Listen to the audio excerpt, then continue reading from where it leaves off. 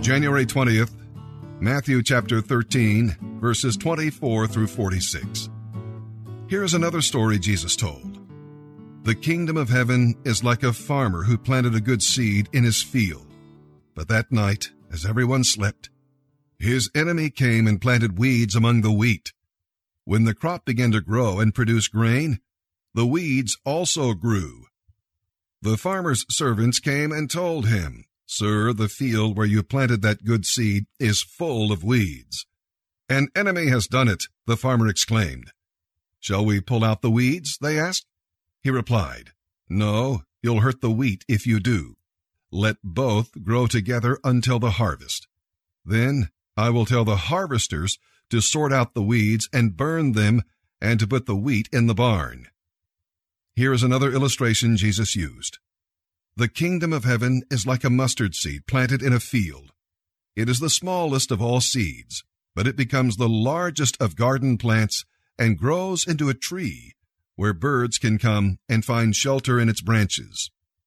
Jesus also used this illustration. The kingdom of heaven is like yeast used by a woman making bread. Even though she used a large amount of flour, the yeast permeated every part of the dough. Jesus always used stories and illustrations like these when speaking to the crowds.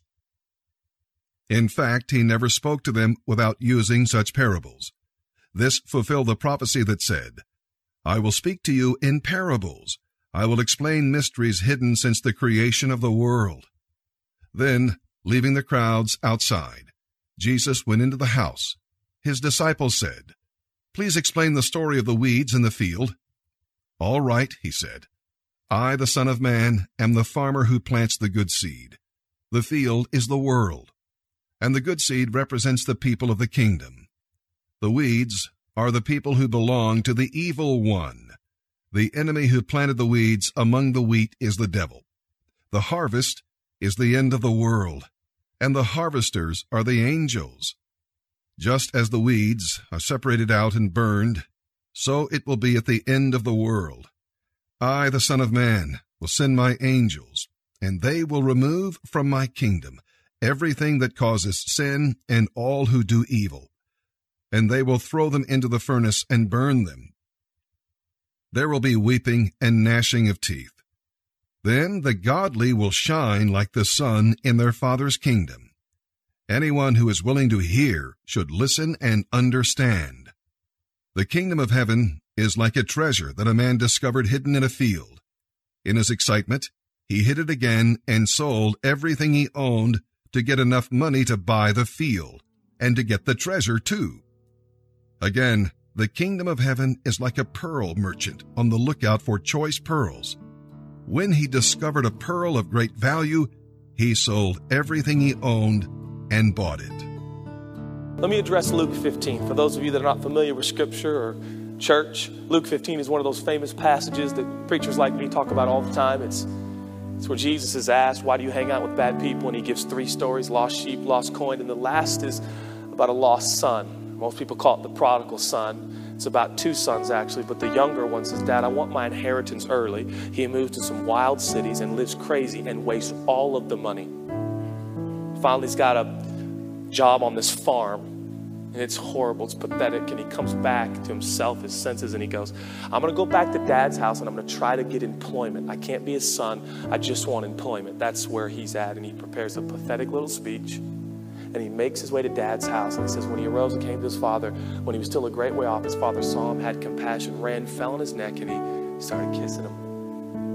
The son said, "Father," he starts into his speech, "I've sinned in heaven, in your sight. I'm no longer worthy to be called your son." And the next verse, the father ignores this. Jesus is telling this story to try to explain who he is.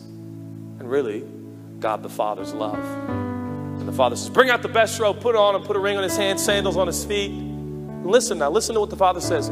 "Bring out the fatted calf, kill it, let us eat and be merry." Translation, we're going to have a party, and we're going to have one right now. It gets worse. For this son was dead and is alive. He was lost and is found. And it says, and they began. How long did that take?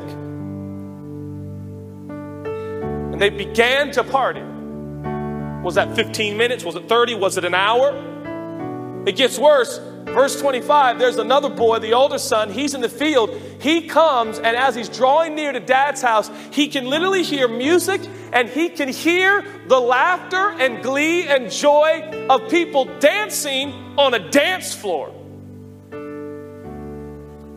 Now, I want you to try to wrap your brain around this illogical, ridiculous, scandalous scene that God, through Jesus, has given us to explain who He is and how He responds to you and to me. The boy comes home. He's wasted his hard-earned money of his father. He has lived wildly and ridiculously. How long has he been home? 30 minutes? An hour? I'll let you have 3 hours. He's been home 3 hours so he could shower and shave and put on his new gear and his new clothes and his new jewelry. And in less than 3 hours, this wayward AWOL son is now on a dance floor with his cronies. What? The only one that's thinking logically is the older son, who's like, this doesn't make any sense.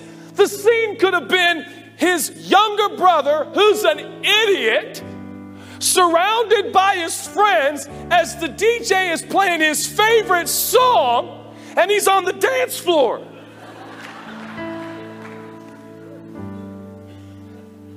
What? How quickly does the father insist that the son get changed and get on the dance floor? I want you to try to wrap your head around that. That when you sin, the most powerful place you can be is enjoying His love. Right after you sin. Most of us, if we were throwing the party, say, let him on the dance floor. Son, you sit over. Don't you even think about dancing. You think about the stupid thing you did with my money. We will dance and you will watch. But not the father. I want you to think about that. He insisted his boy dance.